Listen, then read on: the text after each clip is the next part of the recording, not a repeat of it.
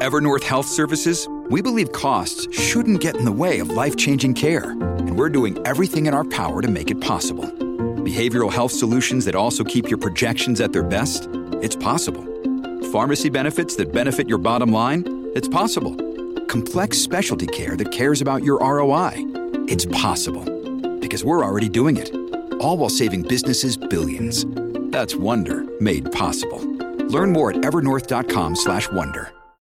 This episode is brought to you by La Quinta by Wyndham. Your work can take you all over the place, like Texas. You've never been, but it's going to be great because you're staying at La Quinta by Wyndham. Their free Bright Side breakfast will give you energy for the day ahead. And after, you can unwind using their free high-speed Wi-Fi. Tonight, La Quinta. Tomorrow, you shine. Book your stay today at lq.com. This episode is brought to you by Shopify. Do you have a point of sale system you can trust, or is it a real POS? You need Shopify for retail. From accepting payments to managing inventory, Shopify POS has everything you need to sell in person. Go to shopify.com/system, all lowercase, to take your retail business to the next level today. That's shopify.com/system. Welcome to the New Books Network. Welcome back to New Books in Economics, part of the New Books Network. This is Andrea Bernardi from Oxford Brookes University in England. Today I am with two of the authors of a new book published by Manchester University Press in 2022. This is Foundational Economy, and I am with Professor Julie Froude and Professor Karel Williams from Manchester University. Please, welcome. If you can introduce yourself and also some of the other components of the collective, because this book is the result of a collective effort. And by the way, it's a very interesting and impressive multidisciplinary effort. I see in the background of the members of your collective very interesting pluralities. Hi, I'm Julie Froude from the University of Manchester, and with me Karel Williams, also from the University of Manchester and chair of the Foundational Economy Network Wales, which is a practitioner organisation. So we're both based in the business school, and I think it's interesting to note that the other authors of this Foundational Economy book come from quite a wide range of other academic disciplines. So that covers economic sociology, economic geography, politics, industrial relations. And I think the reason that was helpful is that the topic of the book is so broad, it really benefits from having all of those different perspectives, historical, financial, social, because that's something, reflects the nature of the foundational economy, how it's been changed, and also the possibilities for improving it in the future. And the book really came out of some extended conversations between a group of us, mostly academics, but also some practitioners. And along the way, we called ourselves the Foundational Economy Collective because we thought that reflected what we were trying to do.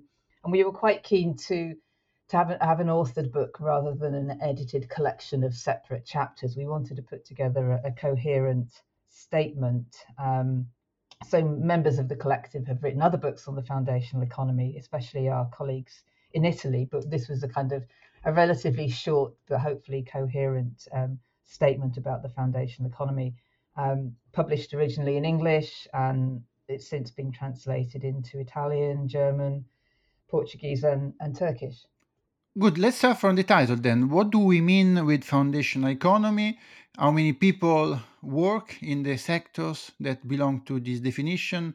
What's the GDP in England and in other countries of that component of our economies? Right. The foundational economy is the sector or the zone of the economy which actually provides us with our daily essentials. In a sense, we're moving away from national income accounting and which talks about the economy by adding everything up in terms of market value. Instead, we're dividing the economy into zones and sectors. And this zone, the foundational zone, is the zone that provides daily essentials. And they divide broadly into two categories: the material essentials, pipe and cable utilities, food distribution, housing, etc. And then the providential services, health and care and education. So in terms of traditional terminology, it's very much, if you like, the welfare state or the welfare services as were originally conceived, because that's what's in the providential, with this extra material wrapper about the utilities and food distribution. And if we look at it, that's important because 40% or more of the workforce, of the total workforce in the economy, similar amount of the of GVA or GDP is tied up with the provision of these daily essentials. And of course, we're focusing on this as a way of focusing on what matters to people.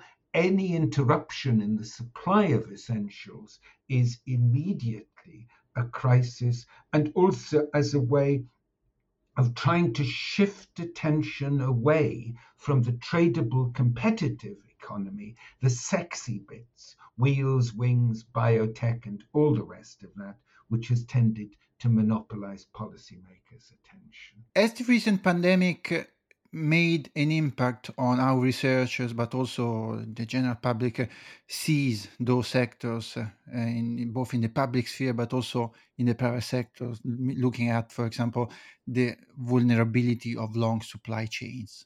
Yeah, I think it was obvious straight away when COVID-19 hit that, the politicians and policymakers would have to kind of think about, who were the essential workers and who were the people who could be allowed to work from home. So it was clear that, a lot of workers were going to be essential. And there was a very, almost a direct overlap between the way we thought about the foundational economy that Carol's just described and these official classifications of key workers or essential workers in both, the material and the providential areas of the foundational economy. So it wasn't just the obvious sectors like health and communications, but I think it was really striking that areas like food distribution and retailing were recognized as being so important. So in that sense, the pandemic sort of provided confirmation that the foundational economy certainly was important and needed to be kind of pushed much further up the kind of agenda in terms of, visibility. When we think about the economy, we need to be thinking about food distribution, healthcare, those unglamorous things, and how we provide those services better and sustain them. So I think that it was a nice validation in some ways, but and important, I think, in the moment. But I think there's a real challenge in how to sustain the interest in those sectors after the pandemic, because politicians have short attention spans, and I think it's a challenge to go beyond saying these sectors matter and the workers in these sectors matter, and think about how do we reimagine these sectors in different ways and think about the policy in different ways. And if we're reimagining these sectors, I don't think it's simply about the vulnerability of long supply chains. It's also about the nature and climate emergency and environmental crisis. Because if we look at the issues, then in a way, the foundational solutions of one generation are the problems of the next. Half or more of the carbon footprint in the UK and other high-income countries is tied up with our foundational services. The problem is the transport emissions, the problem is the foodstuffs, the problem is energy inefficient housing. So there's, in a sense, beyond this issue about COVID, underlying our basic dependence day by day on essential services, there's this larger challenge of cleaning up the foundational economy and developing new systems. We've talked, for example, about wood economy replacing steel and cement in construction. All of that is a major challenge. So adapting, reusing, and renewing the foundational economy is really the agenda going forward. Uh, I would like to ask you why this book was needed, but also surprisingly, why there wasn't something else in the past being addressing this perspective. I think the key point about the book is the way it brings together these different parts of the economy. So, of course, there've been many books written on the welfare state or on aspects like housing or transport, which are clearly very important, for the economy and society.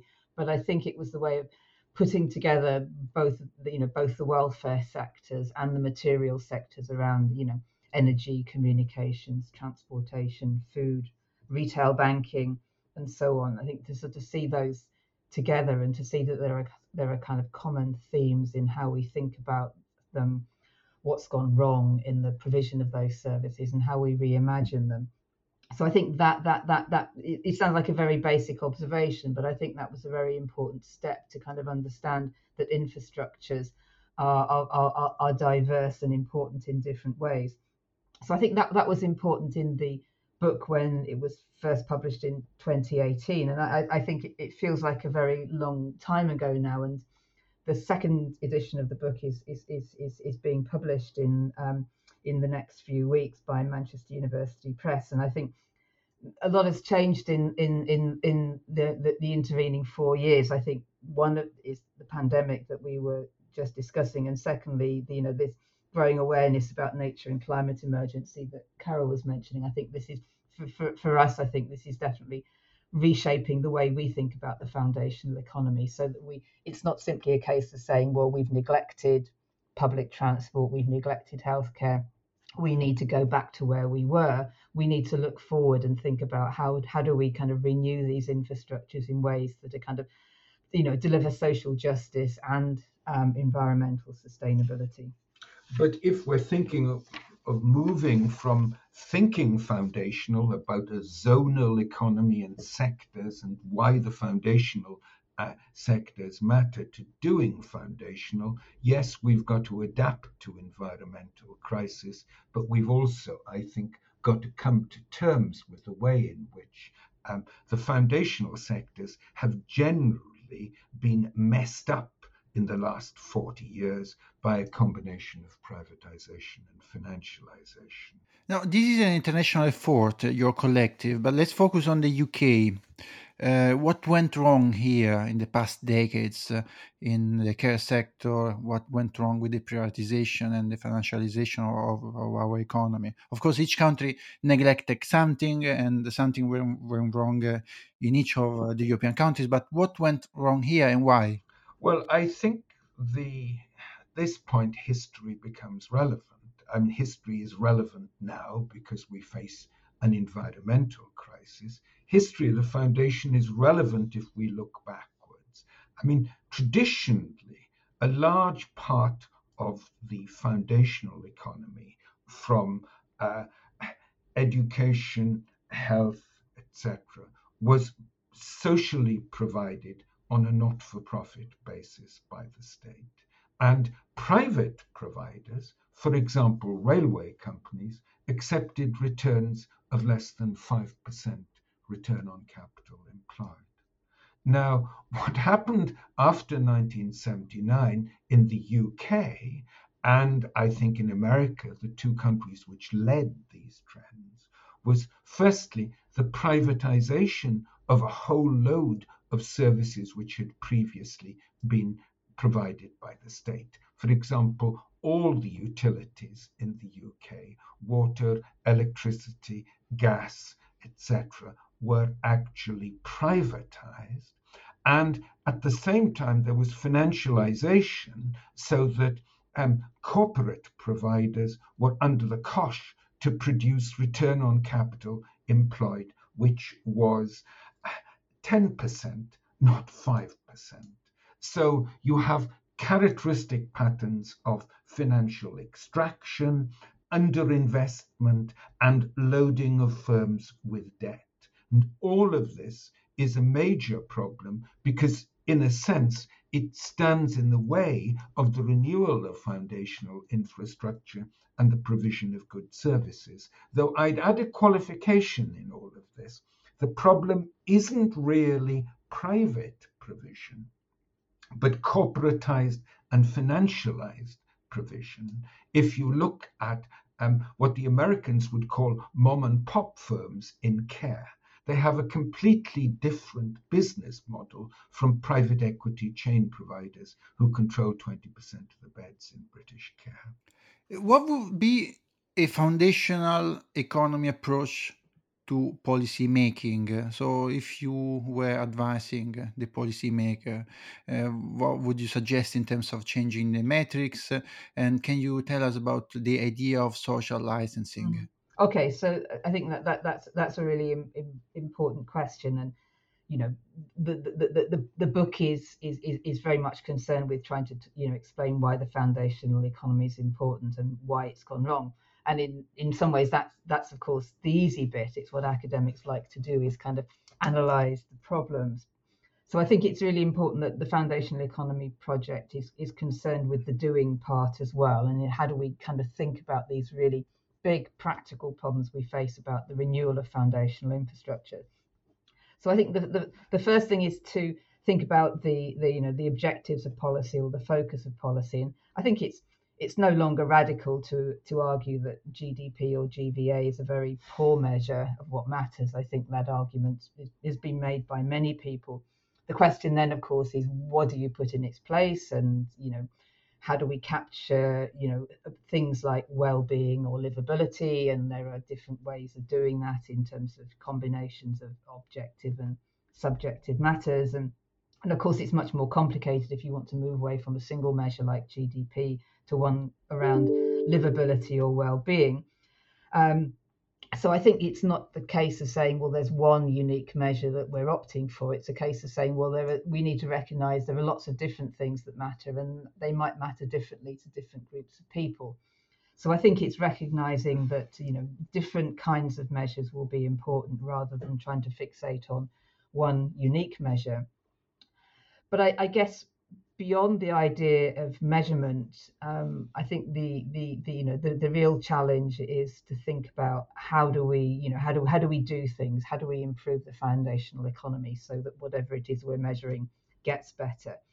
And this is, I think, it's a real challenge for academics and policymakers to be working in a kind of form of co-production here, because working out what to do it's not a case of looking in a toolkit and saying we know the answers already. We really got to think about experimentation, new forms of social innovation. We've got to try out different ways of working, and we also need to figure out how to kind of share that knowledge in an effective way, because there's lots of innovation happens, but often the results of that are not shared widely. And what we're finding out at the moment from Wales, which interestingly is the first country that says it's adopted a foundational economy approach, is that this means really trying to identify different ways of doing things, trying to identify who the key actors are, how to put actors into new alliances so that you get people working together from inside and outside government and big public organizations and private sector. So how do we think about who the actors are? How do we think about the ways that they need to work together? How do we think about things like business models? How do we provide the capital for the renewal of foundational infrastructures? Because these are often quite capital intensive systems. How do we think about revenue support that's required as well? So I think it's a combination of things that, the experiments, the learning, the alliances, the business models, and all of those things are going to be different depending upon whether we're talking about healthcare or housing or food systems. So it's not the case that there's a generic set of answers, but I think there is lots of different ways of learning how to do things, which can be transferred to some extent, between sectors. Social licensing, I think, is a part of that. Social licensing is important because, as we were just discussing, in the UK, as in other countries, large parts of the foundational economy, is provided by private companies, and some of that is in areas like water or energy, services that should never have been privatized in the first place. But it's not immediately easy or cheap to reverse that. It'd be very expensive to take back those services into national ownership, and politically it's not immediately possible. So how do we think about other things that could happen in those areas which would improve social outcomes? And then in other activities like food or retail banking, well, these have always been private sector activities. So social licensing is a way of thinking about a series of kind of interventions in areas where foundational services are, at least at the moment, are provided privately. And the simplest way of thinking about a social license is a way of thinking about something for something. So private companies like supermarkets enjoy huge privileges. If you think about your local supermarket, it's probably a monopoly, or at least has a very large local market share. So because of its location, it's been granted planning permission, it's able to capture a large part of local food and drink expenditure.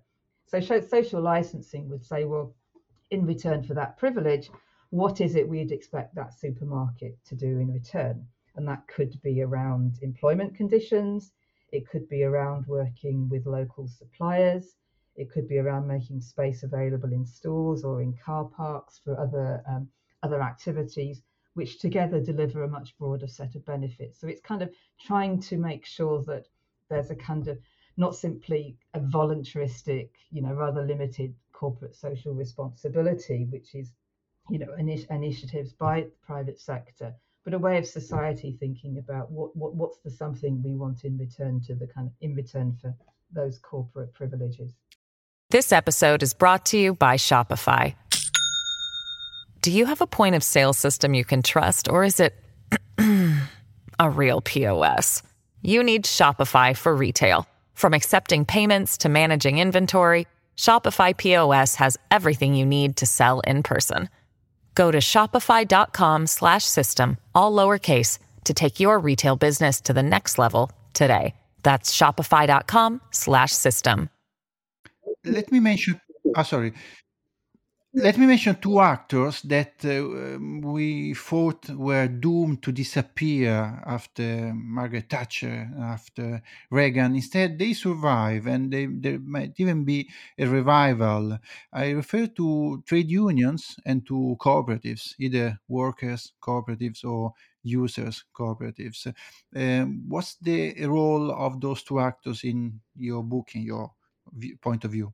Well, historically, as you say, Andrea, these were very important forms of activity for and by the social objectives of the organized working class. I don't think we can put the clock back to the 1970s or the 1930s. I think in a country like the UK, we're not going to go back to having high levels of union density in private employment. And I don't think the co-op is going to rediscover the role it had in the 1930s or the 1950s in the UK as the leading value retailer of mass market food. But I think there is some scope for reinvention and alliance if they get together with new actors like community organizations which share their principles and objectives. That's all I think that can be said, is that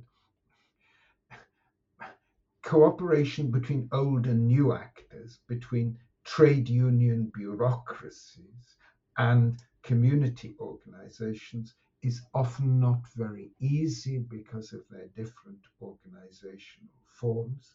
But I think there is a role for cooperative organization of service provision in the foundational economy alongside other forms of provision, so that probably we should think not about Mondragon, where the co-op is in a leading role, but where the co-op is part of a diverse mix of providers.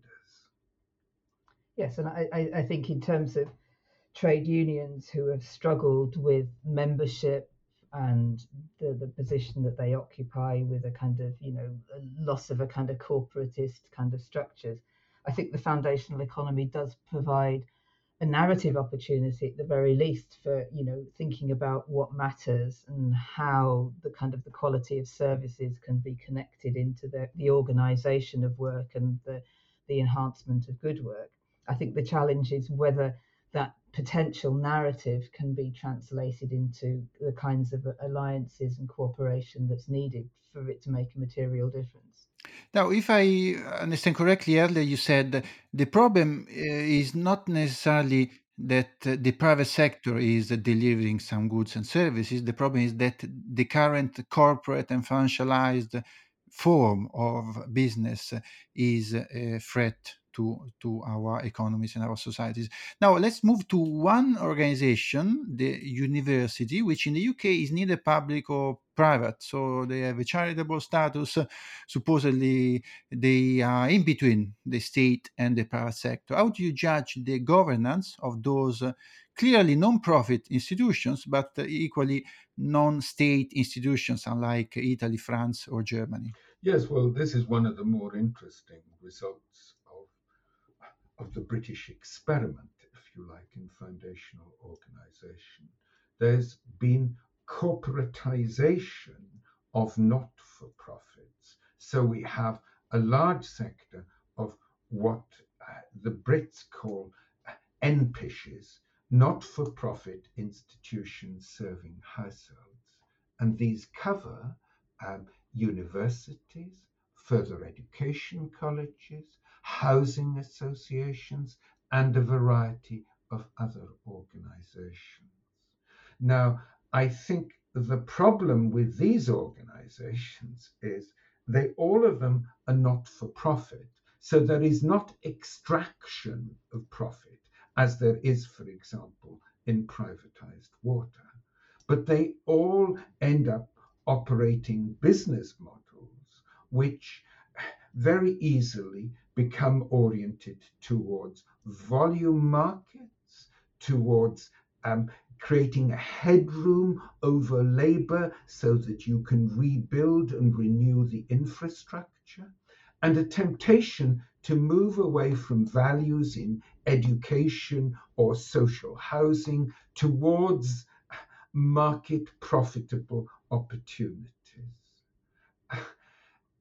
What we then see is that the governance structures, and this isn't simply a problem in the universities, it also applies to the further education colleges or the housing associations, the governance structures, which in a sense imitate those of the private sector. There is a board with a chair, non-executives sit with executives, etc., etc., just as on a PLC UK or USA board, that this structure is completely inadequate to enforcing what might be called the core values, the core mission of foundational provision. You get drift away from the idea of providing useful and liberal education or from social housing. You get drift towards undertaking marketized activities and cutting back on anything which doesn't look to make money. So I think, for example, in universities, you've got this rundown of areas like in the UK, modern languages or philosophy or ancient history or classics, and in parallel, really, in housing associations, in English housing associations, under the current grant system, you've got to move away from social housing, where new build is being rented at around 50% of market rents, to what's called affordable housing, which is towards 80% of market rents. The big problem here is we've corporatized these sectors, and the individual corporations, the individual universities and housing associations very easily drift into financialized corporate calculation. This is so depressing, and I wish you all the success in selling the book because it is very accessible, and I wish that a few millions of people will buy and share it. But so, to some extent, can we speak? Can we talk? Can we define the British case as exceptional in the European continent or not? And what about the rest of the world? If we look at the economy adopting your perspective of foundational economy? Well, I think if you look across Europe, there are lots of similarities. We have in across Europe we had the kind of the creation of the foundational economy, and then its subsequent neglect, underinvestment, and so on. So to some extent, you can see similar problems. There's been a big debate in Germany about underinvestment in public transportation. You see concerns about the incursion of private equity into care in other countries.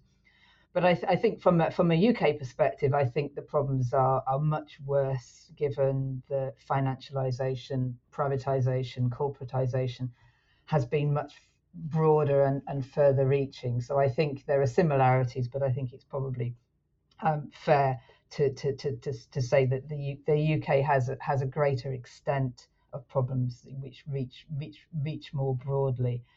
And I think the UK also faces some quite unique challenges in the process of kind of rethinking foundational services. Give you an example of public transport. I think in many other European countries, it's recognised that public transport requires operating subsidies as well as capital support, because if you charge the full costs of running your railway or your bus service, the fares will simply be too expensive and uptake will be limited, and you'll have a very poor system. So if you want to have a public transport system with a good network that's used intensively, you need low fares, and in return you'll get a whole series of wider social benefits from having that better system. But of course in the UK, the Treasury, government is really fixed on the idea that fares should cover the cost of providing the service, and as a result in Manchester and other places you end up with very high public transport fares and an unsustainable car-based system of mobility. So I think there are cases like that where the UK is much further away from kind of seeing the solution. Now I think nowhere is perfect. Clearly, I think some countries with a very strong social democratic tradition, which still have enlightened views about taxation and investment in services, will do a better job. But I think everywhere in the world faces its challenges. In some parts of the world, there was never this first round of foundational economy development. I mean, let's not forget the huge achievement of providing these kind of collective services. In some parts of the world, the idea of a reliable electricity grid or communications or public transport system is still a lot further away. We're thinking about how do we renew the system we've got. In other cases, it's about how do you build it out in the first case. So I think that you can find good examples everywhere, but I don't think there's any economy that's got it right. Let's see if I can force you to give me an overall judgment from your perspective of the European Union, which is to some extent characterized by a market ideology. This is undeniable.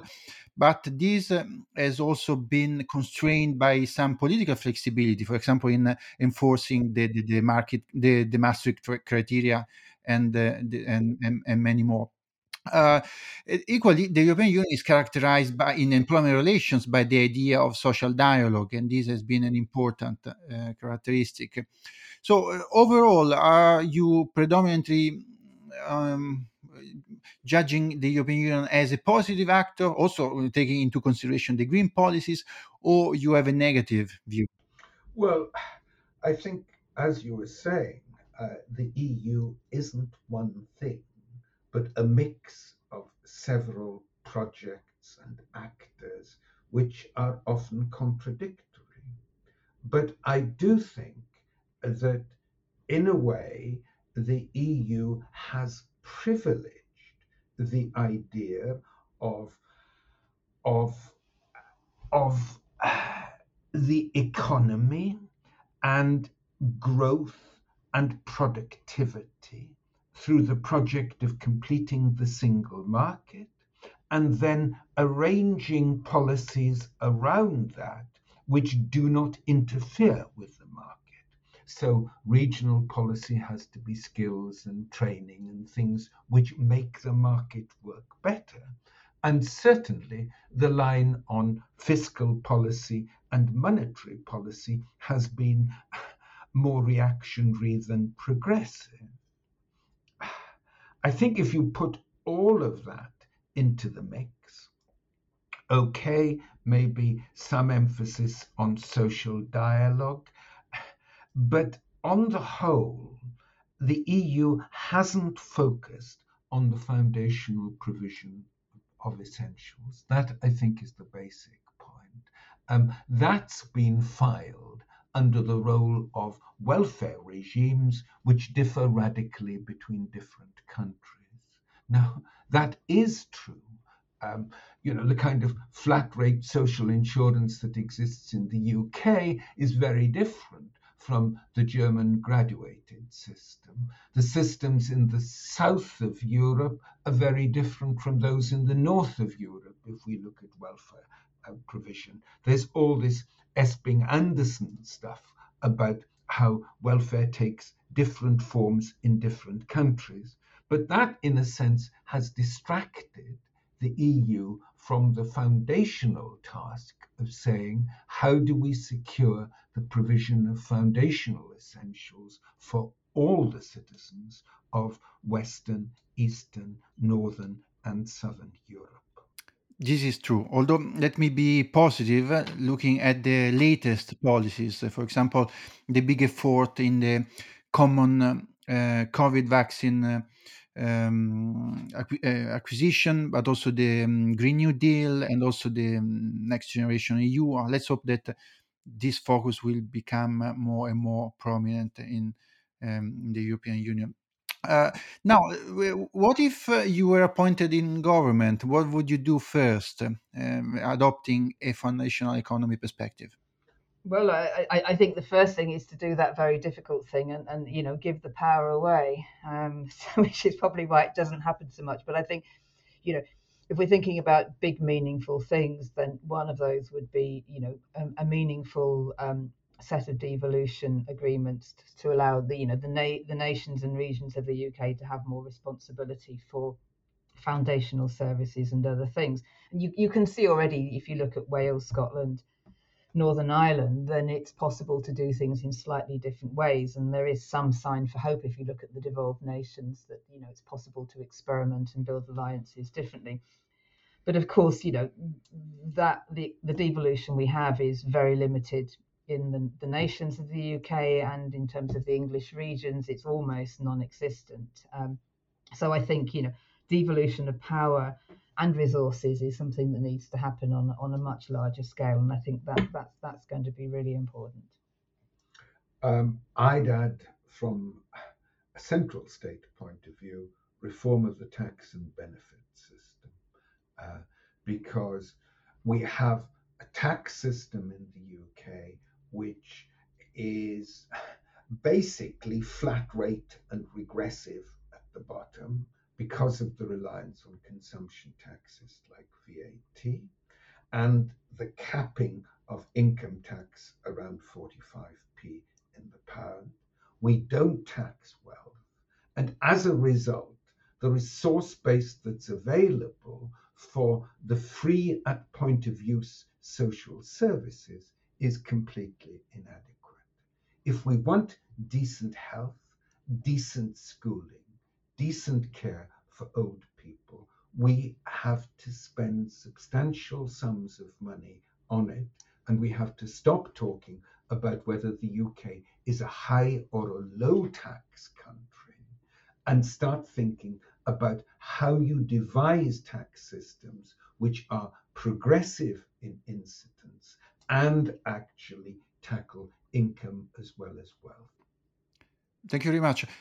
May I ask you if there is something about to happen in your collective? What are the next projects? Well, In terms of projects, I think the thing to watch is the foundationaleconomy.com website, because there you will see the research reports and the working papers which report on current projects, including work for the National Health Service in Wales, where it's not up yet, but we will be publishing in a few months' time.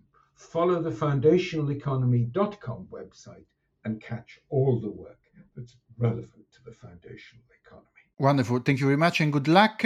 We spoke with Professor Julie Froud and Professor Karel Williams about their book, Foundational Economy. This was published first in 2018 and now published in a new edition in 2022 by Manchester University Press. Thank you very much for your time.